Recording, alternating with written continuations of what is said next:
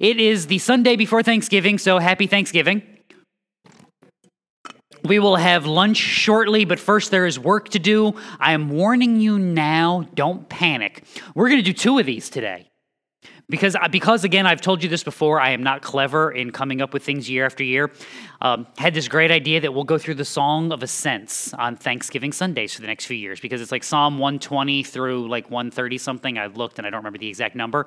Most of them are so short though, we're going to get through 2 of them, which is really helpful because they set the stage for each other. So if you have no idea what I'm talking about, Song of Ascents are the that would have been sung. Well, the Psalms that would have been sung by pilgrims traveling back to Jerusalem for the national feast. So you remember the command in Deuteronomy and in Leviticus that 3 times a year, all the males of Israel have to present themselves before God in the city that he chooses. He chose Jerusalem, built a temple there.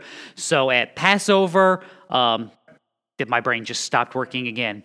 Yeah, well, I said Passover, Tabernacles is the last one, and then the one in the middle is Pentecost. Oh my goodness, my brain does not want to work this morning. We are not off to a good start. I need turkey. These would have been the songs that were sung traveling back, which is a fascinating look at the mindset of Israel as well as the theology of what is the Old Testament. Because remember what our supposition is about Scripture. You have 66 books, 40 plus authors, 1,500 years, multiple continents. How many stories you got? 1. These songs being sung as they return to worship, as they return for the markers of time, celebrating the provision and accomplishment of God, lay down an understanding of who God is and what he has done. So, one of the reasons we want to do it like this is, I am at the time of the year that I despise the most, and here's why. I am one of those December Christmas people. So all Christmas stations that have started already are evil and should be launched into the sun. So that's me. If you are a Christmas music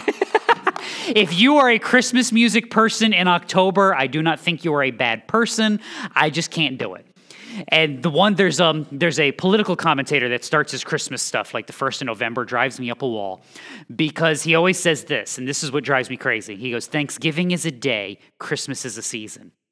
I want to reach through the internet and strangle him because Thanksgiving should not be a day.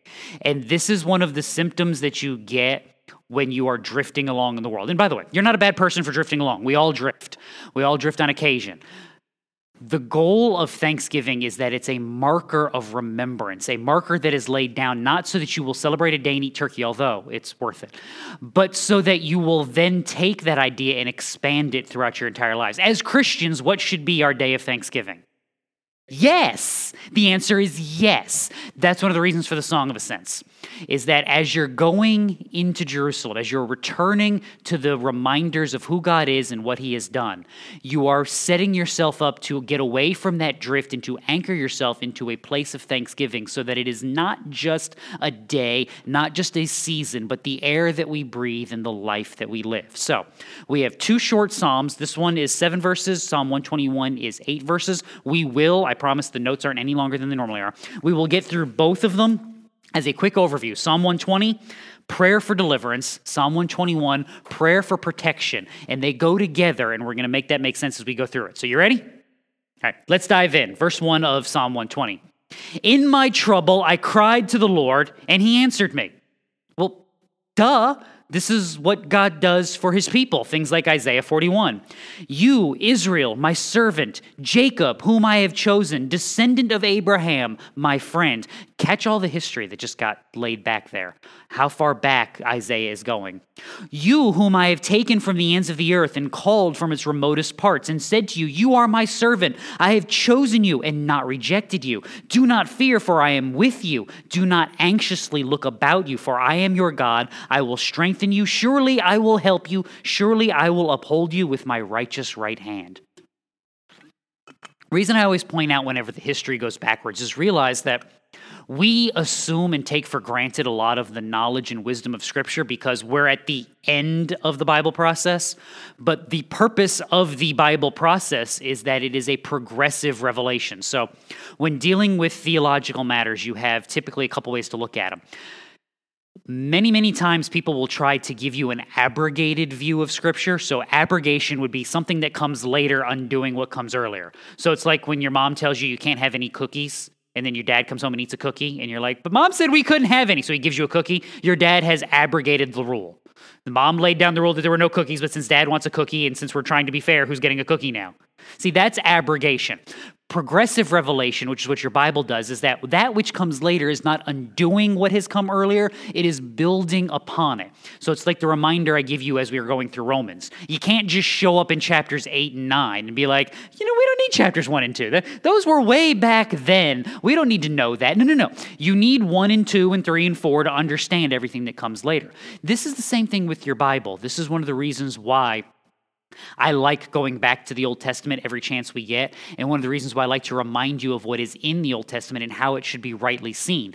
Because if you just popped open Matthew for the first time and you didn't have anything of the Old Testament before you. Who's an Abraham? What's an Adam? What's sin? Who's Israel? I have so many questions. What are we doing here? What is wrong?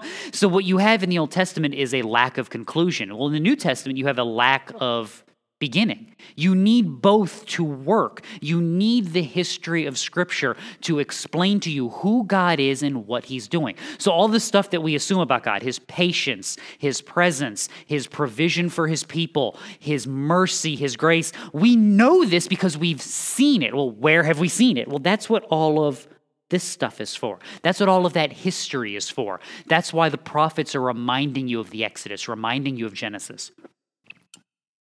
That's why even things like what we read this morning in Psalm 136, it's a give thanks to the Lord for He is good, His loving kindness is everlasting. How do you know that? Well, because He made the world in which you dwell.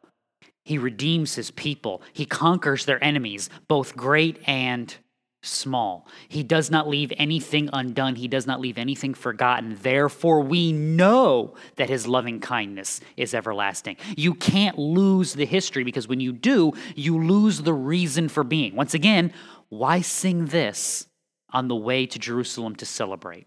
Because it puts you in the right perspective. It puts you in the right frame of mind to remember that we as a people have called out to the Lord, and He has remembered us. Me, as an individual, I have called out to the Lord, and He has remembered me, even me. This is one of the lessons that you get from the nation of Israel that Moses tries to slap them with in Deuteronomy. It's one of my favorite verses, Deuteronomy 7.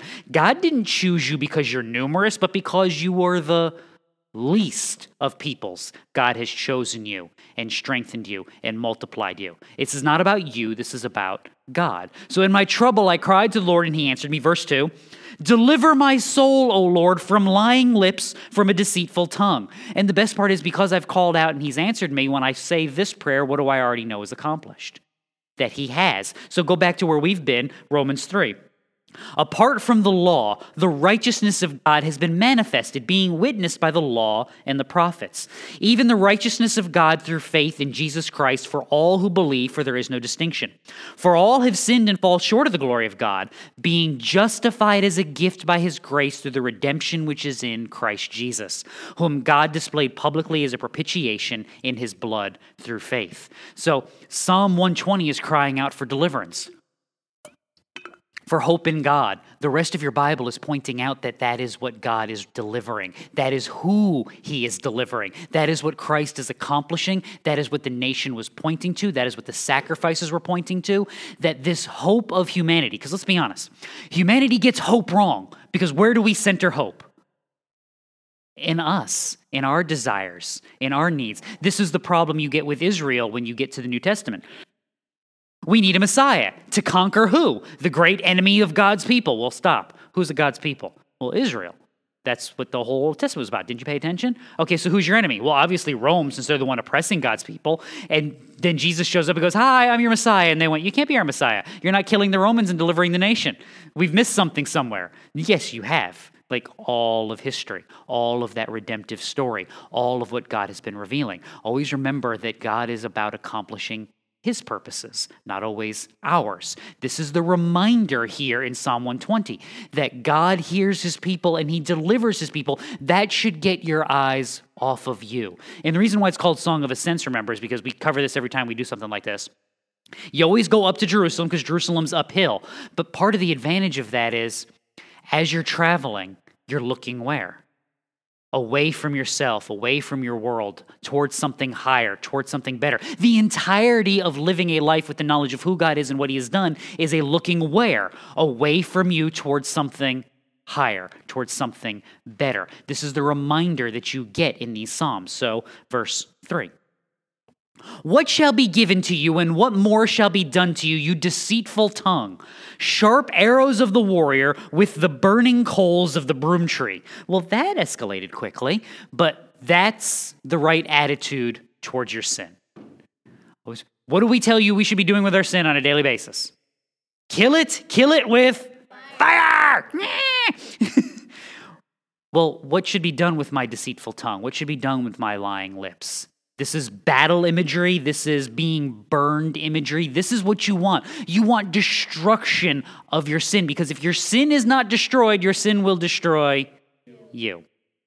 This is the hope, again, of the pilgrim returning. Because again, what are we celebrating in Passover? What's the reminder of Passover? That God has redeemed a people. He has taken them away from their enemy, and he is going to give them a good land. Now, the problem you have is, for all those lambs, for all those daily sacrifices of the priests, has our corruption been undone? Has sin been reversed? Has the curse on the planet been undone? The answer is no. So there's still something more. There's still a sacrifice yet to be given. There's still a hope. Passover, see, this is, again, one of those things humanity messes up. We look back at the works and go, man, it was so awesome that God did that. But there's promises.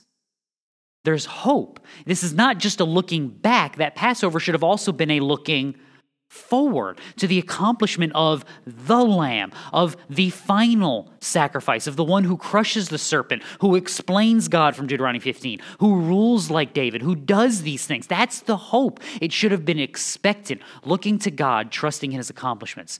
This is what we mess up so often, as we look back and we forget, because what we remember is us, what we failed in, what we've succeeded in, what God has succeeded in, but then we forget that he is still at work. He is still working and still accomplishing and still bringing to fruition, which means I want this.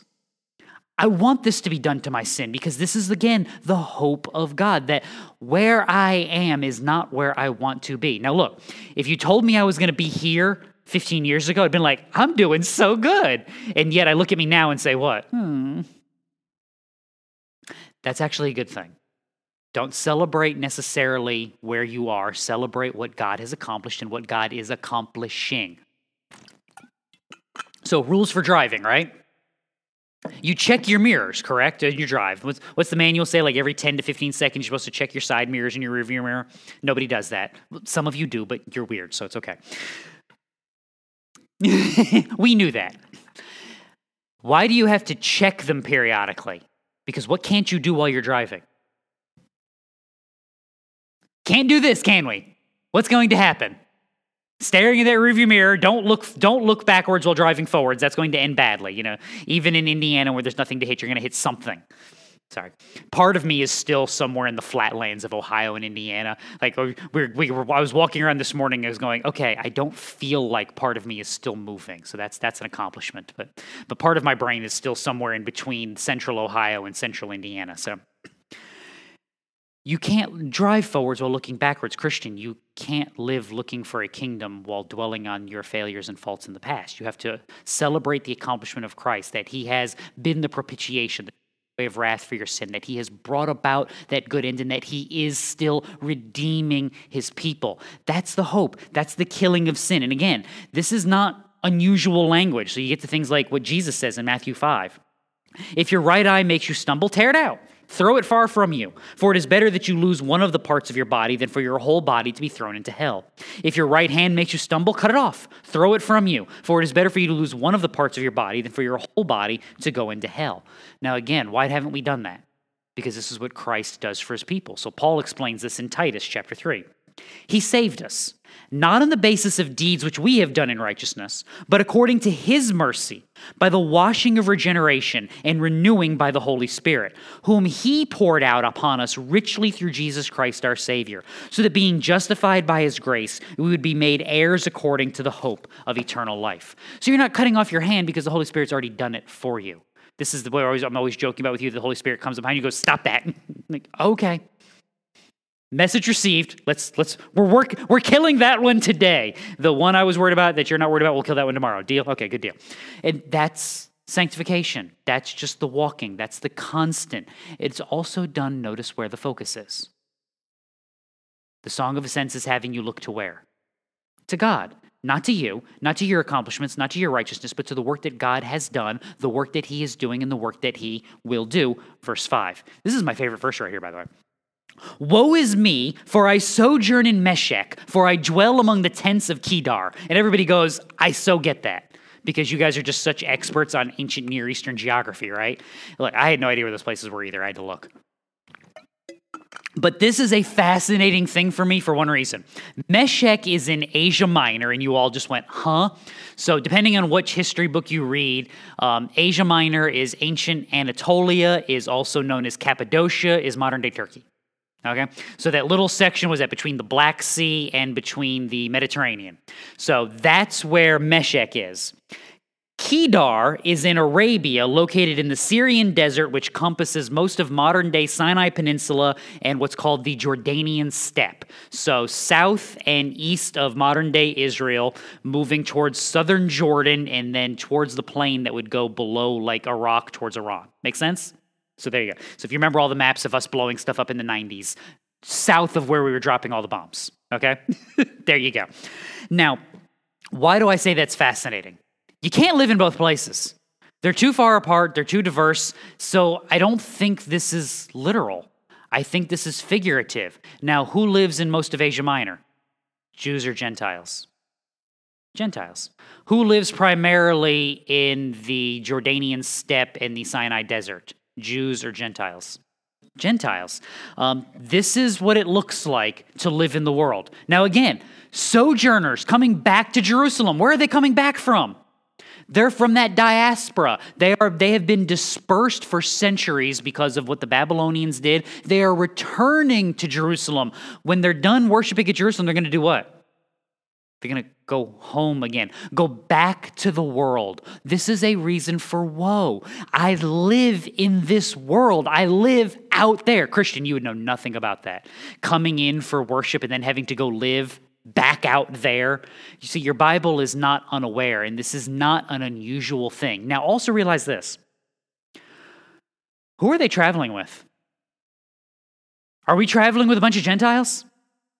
Did a bunch of people from Meshech and Kedar come along with us to Jerusalem to go visit the family? Who's making this trip? Believers. Now, not just believers and Jews, but Jewish believers, there you go, because that's what they would be. Does everybody return every year for every festival? No. So if you're returning for the festivals and singing the songs, are you like the marginal Jew who's like you want me to use my derogatory terminology in the church? Get me in trouble? Yeah. You're not the Creaster Jew, the Christmas and Easter show up only.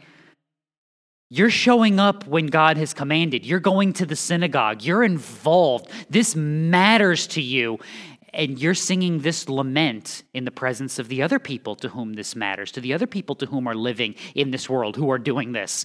This is a reminder of who you are and where you are on a regular basis. So again, things like Isaiah. Woe is me, for I am ruined, because I am a man of unclean lips, and I live where?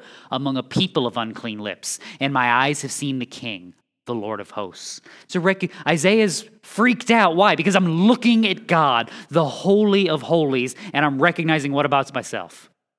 That's not me, and that's not you, and that's not you, and that's not you. It's not any of you people. And this is a problem. It's also a reminder of what Jesus was trying to teach the crowds in things like Matthew 7.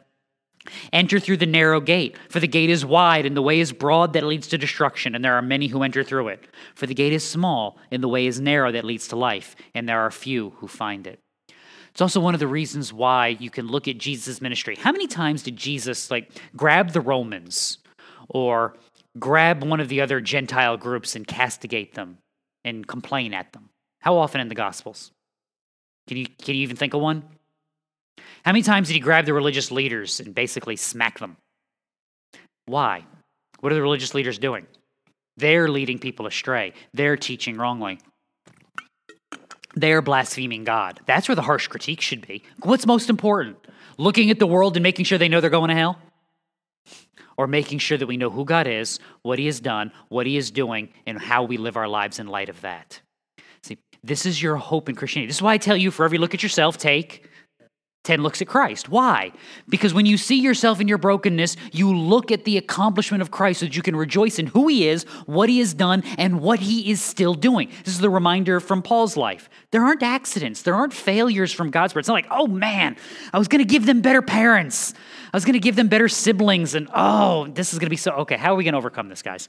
How are we going to get him from A to B so that he can do the work that we would need him to do? No, you are who you are. So I've told you this story before. But I had a seminary professor who was always funny to me that sometimes you can figure out what generation people are from just by their mannerisms. And so you have to rewind to when I was in seminary, which was '05 to '07. And for the life of me, I cannot remember his name. I can see him, but I can't remember his name. He was in his 70s at the time. So stop me if you can pick this one out of a lineup. But imagine a man in his 70s in the early 2000s. Got to see him preach in a chapel service at school. Got that one hand here, got your Bible here, and as he's going, that right hand is just doing this number on points. Now, where does that come from? You guys know? Every time you say something important, you throw that hand up. Maybe you turn sideways on occasion and throw that hand up. Do you know where that comes from? It's a Billy Graham. Go watch an old Billy Graham crusade. It just became the way that people internalized how you're supposed to preach, because what do you see all the time? You see Billy up there throwing that hand up and talking, and nope. Look at those cat-like reflexes. There you go. See, that's why I don't do stuff like that. Now, the reason I tell you that is here was one of the fascinating things. You know one of the first lessons he told us? He goes, God sent you, you do it. Don't try to be somebody else. I just thought it was fascinating that that was his message for a guy who's basically preaching style imitated Billy Graham. But if you go to that generation, they all did. They all did. Put on the suit, get the tie all buttoned up, and here we go. But he was right. God sent you. Who you are, how you speak, what your memories are, what your history is. God sent you, be you. If God wanted somebody else to do it, he'd have sent them. Since he didn't send them, he sent you. You go do it. This is part of the reminder in your world. This is what I mean when I say God is still working, still accomplishing. So I try to give this message to, seniors. So not picking on you guys, but it is what it is sometimes. You're still here. You're still breathing. You're still working. You have work to do for the kingdom. Figure out what that is and get to work. You're not done yet. That's why it's one of those things, you don't retire from church. You serve God until God brings you home or he comes back. And that you figure out where you do that and how you do that with who you are. Be that at home, be that at church, be that in the nursing home, be that at Walmart. You figure that out. And that's not just a message to seniors. That's a message to all of us. We have different life stations, different life experiences. Some of us have kids. Some of you guys have grandkids. Some of you don't have kids. Some of you have siblings around. Some of you don't. Okay, where are you? How do you serve? How do you glorify God and recognize that God has placed you to witness and testify to him in that spot? You know how I know he sent you to do it? Because you're there. And this is how he operates with his people. You're in the world. But you don't have to rejoice over it. You do get to rejoice over God. So now what? Yes, we mourn of where we are, but we still accomplish. We still testify rightly. We still rejoice. Verse 6. Too long has my soul had its dwelling with those who hate peace. I am for peace, but when I speak, they are for war. Well, have you turned on the news lately? Has anything changed? This is one of the reasons why I also tell you don't read Revelation with one hand and the newspaper in the other, because you're told that you're not going to know the day or the hour. There's going to be wars and rumors of wars, and you're going, that's been every day since humanity left the garden. That there was famine and plague and pestilence and wars and rumors of wars and people hating each other and people killing each other and people just doing generally awful, terrible things. I told you my borrowing in life. You have sinful people doing sinful things to sinful people sinfully. That this is the planet we live in. So welcome to the world. Welcome to the planet. Now what? Who is God? What has he done? What is he doing? What has he promised? How do you live there? Welcome to why this matters for Thanksgiving. Forget all of those things. No, go back. We're not there yet. Go back. The computer is so helpful sometimes. And the sad part is she probably didn't click on it. She just hovered over it and then it just clicked itself, because I have changed slides before the service and typed it up and hit enter and looked at it and it's changed. And then we go to the service. This way, as well, you look and like the verse will be wrong or the title will be wrong. I fixed it. And then the computer was just like, no, you didn't. And it just undoes the fix. And it's like, it's an apple. It's evil. All of you people that have joined the cult, I'm sorry. There's no hope for you. But who is he? What has he done? What has he accomplished? What is he accomplishing? This is where you live for thanksgiving, because when you lose that focus on God, you start hoping for something better. And look, this is where I pick on the Christmas people for a second, because I get it. I get why people want Christmas. What's the one time a year when even the pagans are like, you know what we should do? We should be nice to people, and we should be kind and loving and joy. I mean, when is it? It's Christmas. And it's the lie. It's like a Hallmark movie come to life. It's like, no.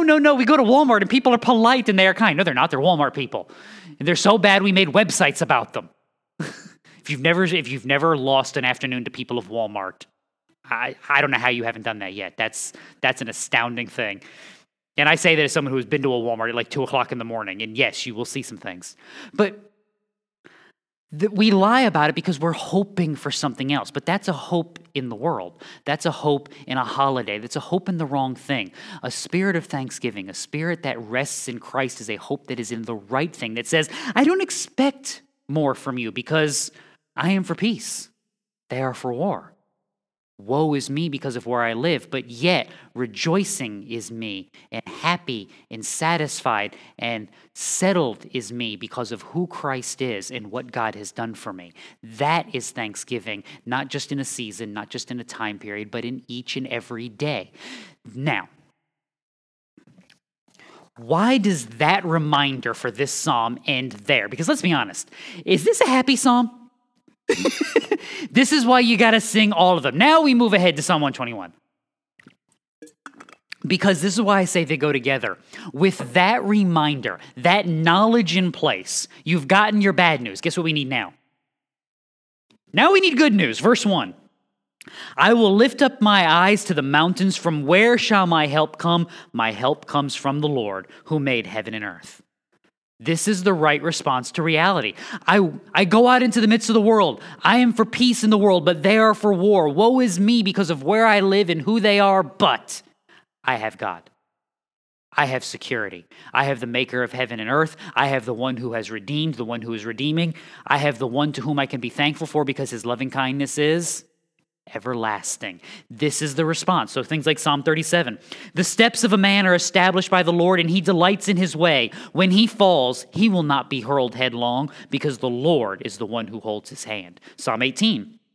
In my distress, I called upon the Lord and cried to my God for help. He heard my voice out of his temple, and my cry for help before him came into his ears. And not just an Old Testament concept. 1 Peter 5.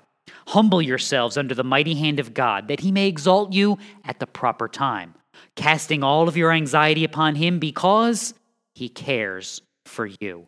This is who God is. This is the reminder. So again, all that old history stuff we were talking about earlier is a reminder of who God is and what he has done, so that as you live in the world, you'll be reminded of that, so you will rest.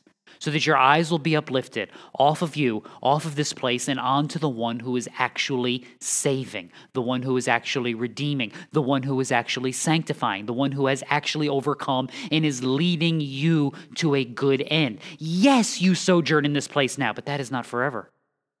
How do we know that? Because the God who has accomplished has promised that there is coming a day when sin will be undone, when it will be crushed, when the creation will be reborn, and when it will be good and right as it was in the beginning. That's a hope, and it is a hope laid upon an accomplishing God who made heaven and earth, who crushes enemies, great and small, and accomplishes all things for his people. Verse 3.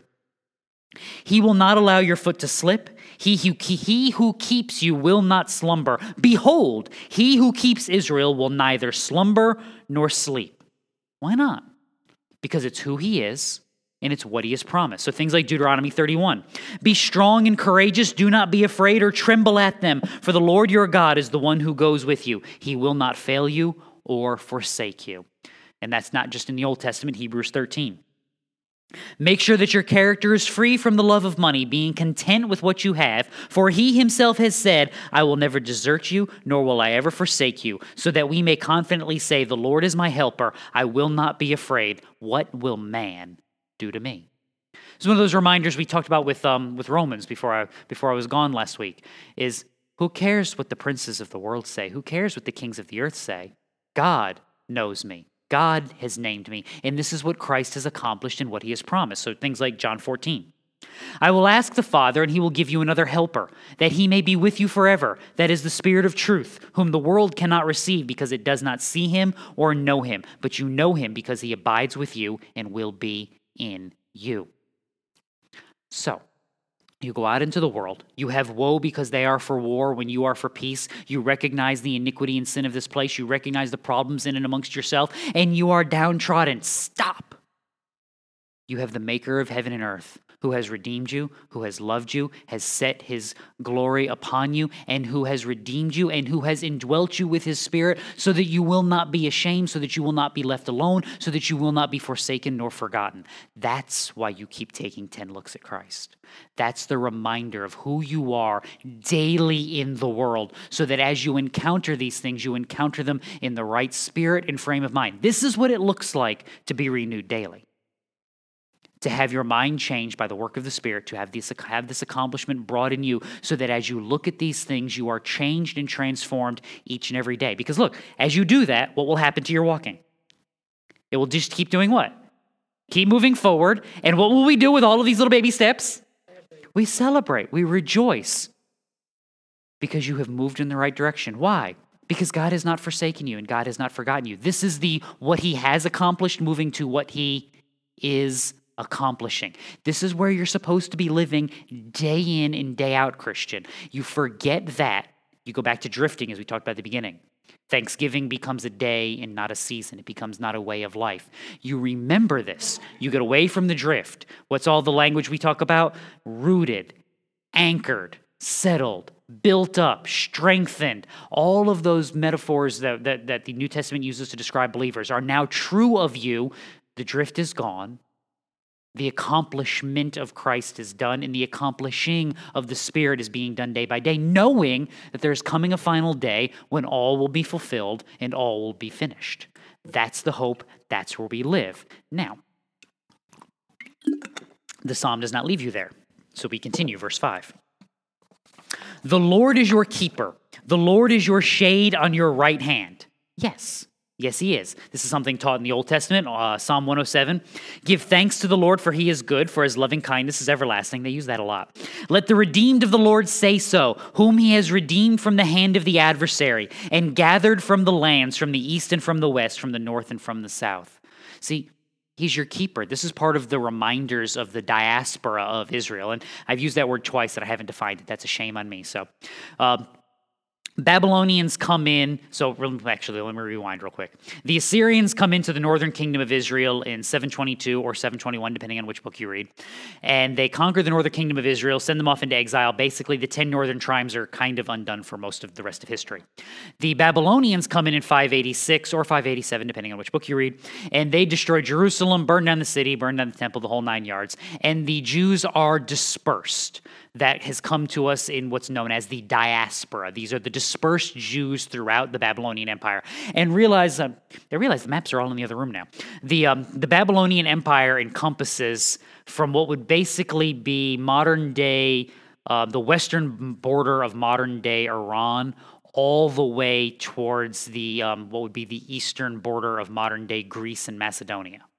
So it's a kind of a big deal, down in through Egypt, through parts of North Africa, and the Israelites are kind of sent out into all of it. So throughout the Fertile Crescent, throughout the Middle East, throughout into the beginnings of southeastern Europe, into North Africa, and they are dispersed, and they create the synagogue system. You have 10 men, you can create a synagogue, you read the Old Testament, you study the Word, you do all of this together in hope that there is coming a day when God will be merciful, that he will redeem his people, and he will call them from the north and the south and the east and the west, and he will bring them back to Jerusalem. Christian, this language is picked up in your New Testament because, again, where do you live?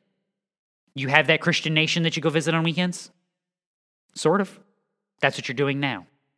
That's what you're doing now.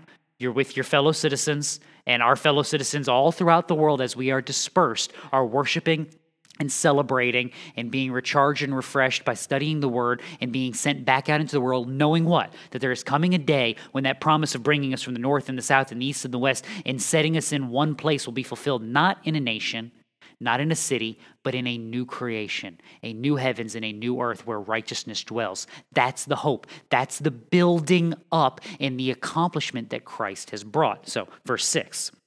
The sun will not smite you by day, nor the moon by night. That's 3 smitings today. It is a good day when I get to read smite 3 times. The Lord will protect you from all evil. He will keep your soul. Yes, he will, because he has redeemed you. And he has not just, God doesn't just redeem you. I've made this joke before. He's not Billy Crystal. We don't give you the pill, put the little pump in there and be like, have fun storming the castle. No. We have redeemed you. We have given you the Spirit. We are now setting you to work, not by yourself, but with the helper, with the accomplishment of God, with all that he is and all that he is doing. So things like Romans 5. For if while we were enemies, we were reconciled to God through the death of his Son, much more, having been reconciled, we shall be saved by his life. So the lesson is what? God didn't pull you from the swamp, pull you out of the muck and the mire, to use Pilgrim's Progress terminology again, set you up, cleanse you, and now go, okay, there's the path, now walk on it and keep yourself clean. Be honest, what's going to happen? Yeah, we're going to be like, ooh, look at the mud. It looks like we're toddlers. We're like, ooh, the mud will be pretty and fun. Like, when you had 3-year-olds, you didn't get them dressed for church and then leave them alone unsupervised, did you? Because what's going to happen? You put a 3-year-old and under in nice clothes and leave them unsupervised. You'd be like, where did the dirt even come from? It wasn't in that, you were in your bedroom. There's no dirt in your bedroom. I cleaned it yesterday. They found it. They found mud. They found Kool-Aid. They found something they weren't supposed to find, and now everything is ruined because you weren't paying attention. That's not what God does to you. He cleanses you, and then he preserves you, and you persevere not on your power and in your might, but in his power and in his might, because he is actively at work in you. The Lord will protect you from all evil. He will keep your soul. Romans 8. What shall we say then? If God is for us, who is against us? He who did not spare his own Son, but delivered him over for us, how will he not also with him freely give us all things? Wasn't God redeeming you and going, okay, hope you make it. I have faith in you. You got this. He has died for us. He has cleansed us. He has redeemed us. He is strengthening us. It's not like we do all of that work and be like, okay, we're good. It's time to take a break now. It's like imagine having like a 10-hour job to do and doing 9 hours and 45 minutes and being like, you know what? All that patience, hard work. You know what I need? Just get it finished already. No, you say what? We finish the job. We finish the work. This is what God is doing with us. This is again where accomplishment moves to accomplishing, moves to accomplishment again, where the hope will be revealed because our hope is placed in the God who is and was and is to come, the one who is redeeming his people, who has done great things and is still doing great things. And that leads us to verse 8. The Lord will guard your going out and your coming in from this time forth and forevermore. Remember where this has come from. A reminder of, in our trouble, we cried for help. In our need, he delivered us. In our recognition of sin, we begged for discipline so that we would be sanctified, so that we would then look at the world and mourn over the sin that is there and rejoice over the accomplishment that God has brought, so that we would see what is wrong, celebrate what is good and right, and know that it is in God whom we trust. Then you lead to Psalm 121. And recognize that that same God is the one who has accomplished, who is redeeming, who is strengthening his people, has not abandoned them. And then we know this, that the Lord will guard our going in and our coming out from this time forth and forevermore. We have that. This is thanks be to God time. This is the knowledge of who he is, what he has done, and what he is still doing. So things like Psalm 139, the hope of that psalm. Search me, O God, know my heart, try me and know my anxious thoughts. See if there be any hurtful way in me, and lead me in the everlasting way. See, that's a prayer in Psalm 139. Christian, it's realized. Hebrews 7. The former priests, on the one hand, they existed in great numbers because they were prevented by death from continuing. So that would be a problem if you need a sacrifice every day and you only had like a priest, right? Because eventually what's going to happen? Yeah, he's going to die and we're going to be out of priests. So we need lots of priests because we need sacrifices every day. But Jesus, on the other hand, because he continues forever, holds his priesthood permanently. Therefore, he is able to save forever those who draw near to God through him, since he always lives to make intercession for them. That's the realization of the hope of Psalm 139, is that I need God to lead me and watch me and guard me. And Hebrews 7 says he does. His name is Jesus. Congrats. And he's seated at the right hand of the Father, having been a priest forever according to the order of Melchizedek. He has redeemed his people. He has strengthened them. He is interceding for them daily. They will not be forgotten. And because you have that priest, you enter into the courts of God, and you are there redeemed and rejoicing. Amen. Thanks be to God. This is the attitude that creates thanksgiving, not just on a day, but each and every day. This is the attitude that the Christian is supposed to have. A recognition of who God is, and because of who he is, a recognition of what he has done. Again, go back to Psalm 136 that we read this morning. Both great and small, overturning the Egyptians, creating the heavens and the earth, conquering nations, building up his people, strengthening them, casting out their sin from the macro down to the micro, even to us. This is the basis for who we are as we live in the world. This is the reminder that we have to have, not during the holidays, but each and every day. So that means like random April. Well, no April, because you're right there at Easter time. You're always in a good mood then. So like February, nobody's ever in a good mood in February. The winter has been long, the days are still short, and you're like, I want it to be warm already. And you watch those bad Hallmark movies, and they're like celebrating in the springtime because they're always filmed in Texas or something. And you're like, no, it's February. It's going to be snowing 12 feet tomorrow. See, nobody's in a good mood in February. There you go. And yet, God has redeemed. And God is strengthening, and God is accomplishing, and we rejoice because we know who we are in light of him and what he has done for us as his people. Let's pray.